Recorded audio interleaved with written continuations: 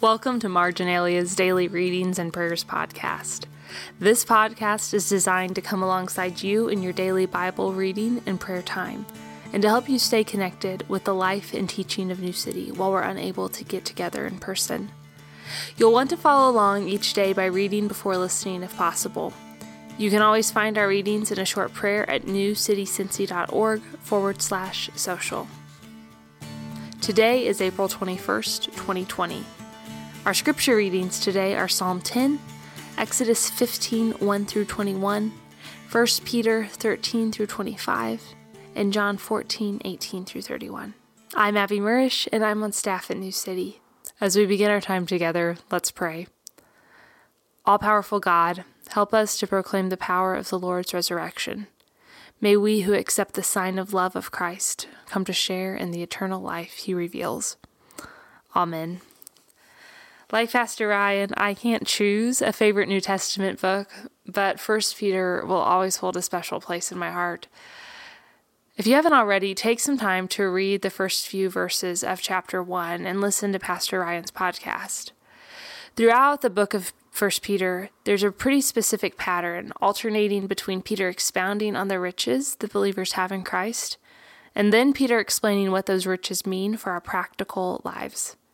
So the intro to this book and those early verses are particularly important, especially as we dive into the second half of 1 Peter 1 today.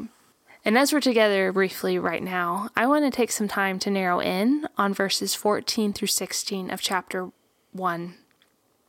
Peter writes, "As obedient children, do not be conformed to the passions of your former ignorance, but as he who called you is holy, you also be holy in all your conduct, since it is written, 'You shall be holy, for I am holy.'" Growing up, I always equated holiness with morality. I thought holiness was a way of Jesus juking advice to be good and do better. But over the past few years, I've come to realize the call to holiness is so much more. It's about being set apart in our daily practical lives as people who follow the living God. God's holiness means that he is absolutely and uniquely above all creation and without sin. He is set apart, and as his people, we should be also. 1 Peter shows us that we are empowered to holiness because God is our Father through Christ's sacrifice. And we are motivated to holiness because of God's character and our future hope in Christ. We are able to pursue holiness because we are children of God, made sons and daughters through Christ's blood. Jen Wilkin writes that Christ's sacrifice grants us positional holiness before God. We are set apart as his children. Nothing can remove our positional holiness, and I would add that we cannot earn it. Yet, the Bible describes not just positional holiness, but also practical holiness, she explains. And that's exactly what we see happening here in 1 Peter. We see our positional holiness described, and we are reminded that God is our Father and we are his children. Then we see the call to practically live out our holiness as Christ's children and the command to be holy as I am holy. Along with that, we are motivated to holiness, to living these lives of ours defined by God and his ways because of God's character and the future hope that we have that he will return and reign as king on this earth. In his study guide on 1 Peter, Angus MacLeay explains that the motivation for a positive holy lifestyle comes from the character of the God who accompanies believers on their journey to a new Jerusalem. Rather than having their lives shaped by the world around them, they are to look up and be shaped by God's holy, distinctive character. Their behavior is to display his distinctive qualities, which set him apart from sinners.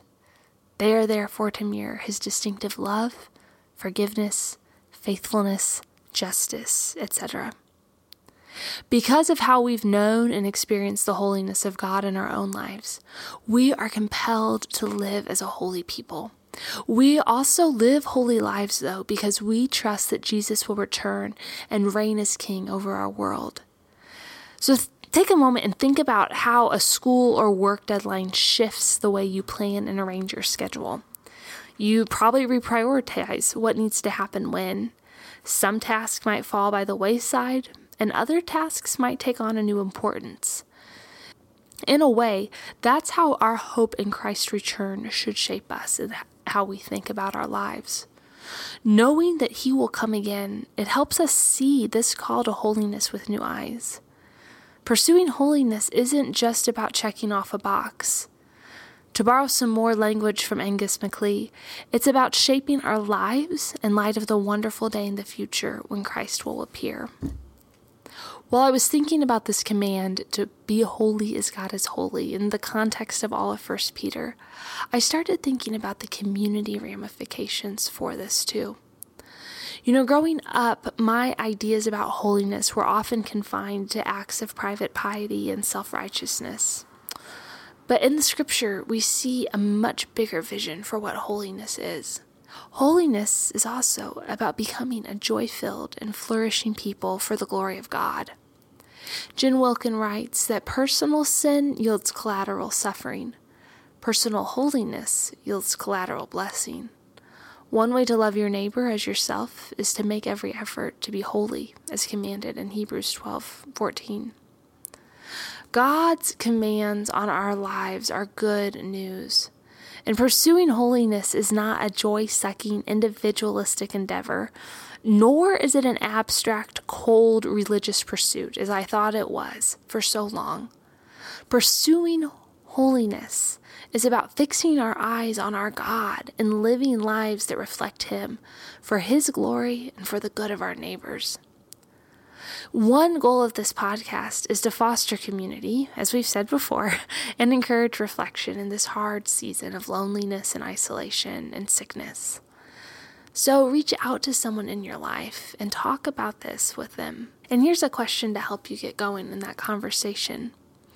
What are some areas of your life that you've been apathetic about pursuing holiness in? And if you need some help thinking about this, I'd suggest checking out our 10 Commandments sermon series from a few years ago. For me, this week, in fact, the 10 Commandments have served as a mirror, showing me how I'm not living into my identity as a beloved child of God. And maybe they'll help you think more concretely and specifically about this topic too.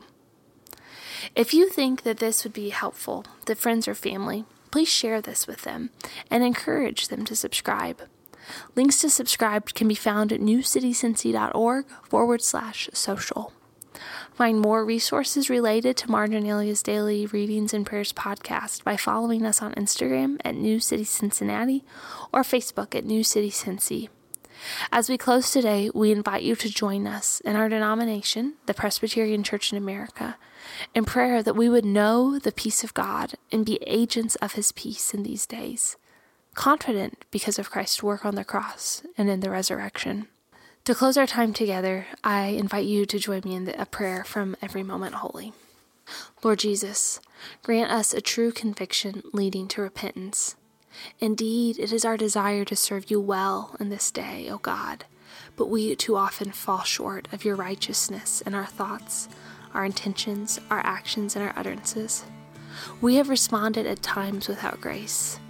We have chosen sometimes that which is unprofitable and which leads neither to our own flourishing nor to the proclamation of your glory. Forgive us, O King, for treasons both known and unknown. Forgive us for the harms we have done this day, and for the goods we might have done but failed to do. Forgive us also for the constant condition of our hearts, for the self-serving impulses, inclinations, and desires which stand us every moment in need of a Savior. How graciously He receives our repentance, resting now, O Lord, in the certain promise of your love, through which we are adopted as your sons and daughters. We find ourselves at ease in your holy presence, bringing to you our diverse burdens and petitions. Heavenly Father, hear our prayer. Thank you, O Lord, that you are attentive to the cries of your children. Deepen our knowledge of you and our love for your truth.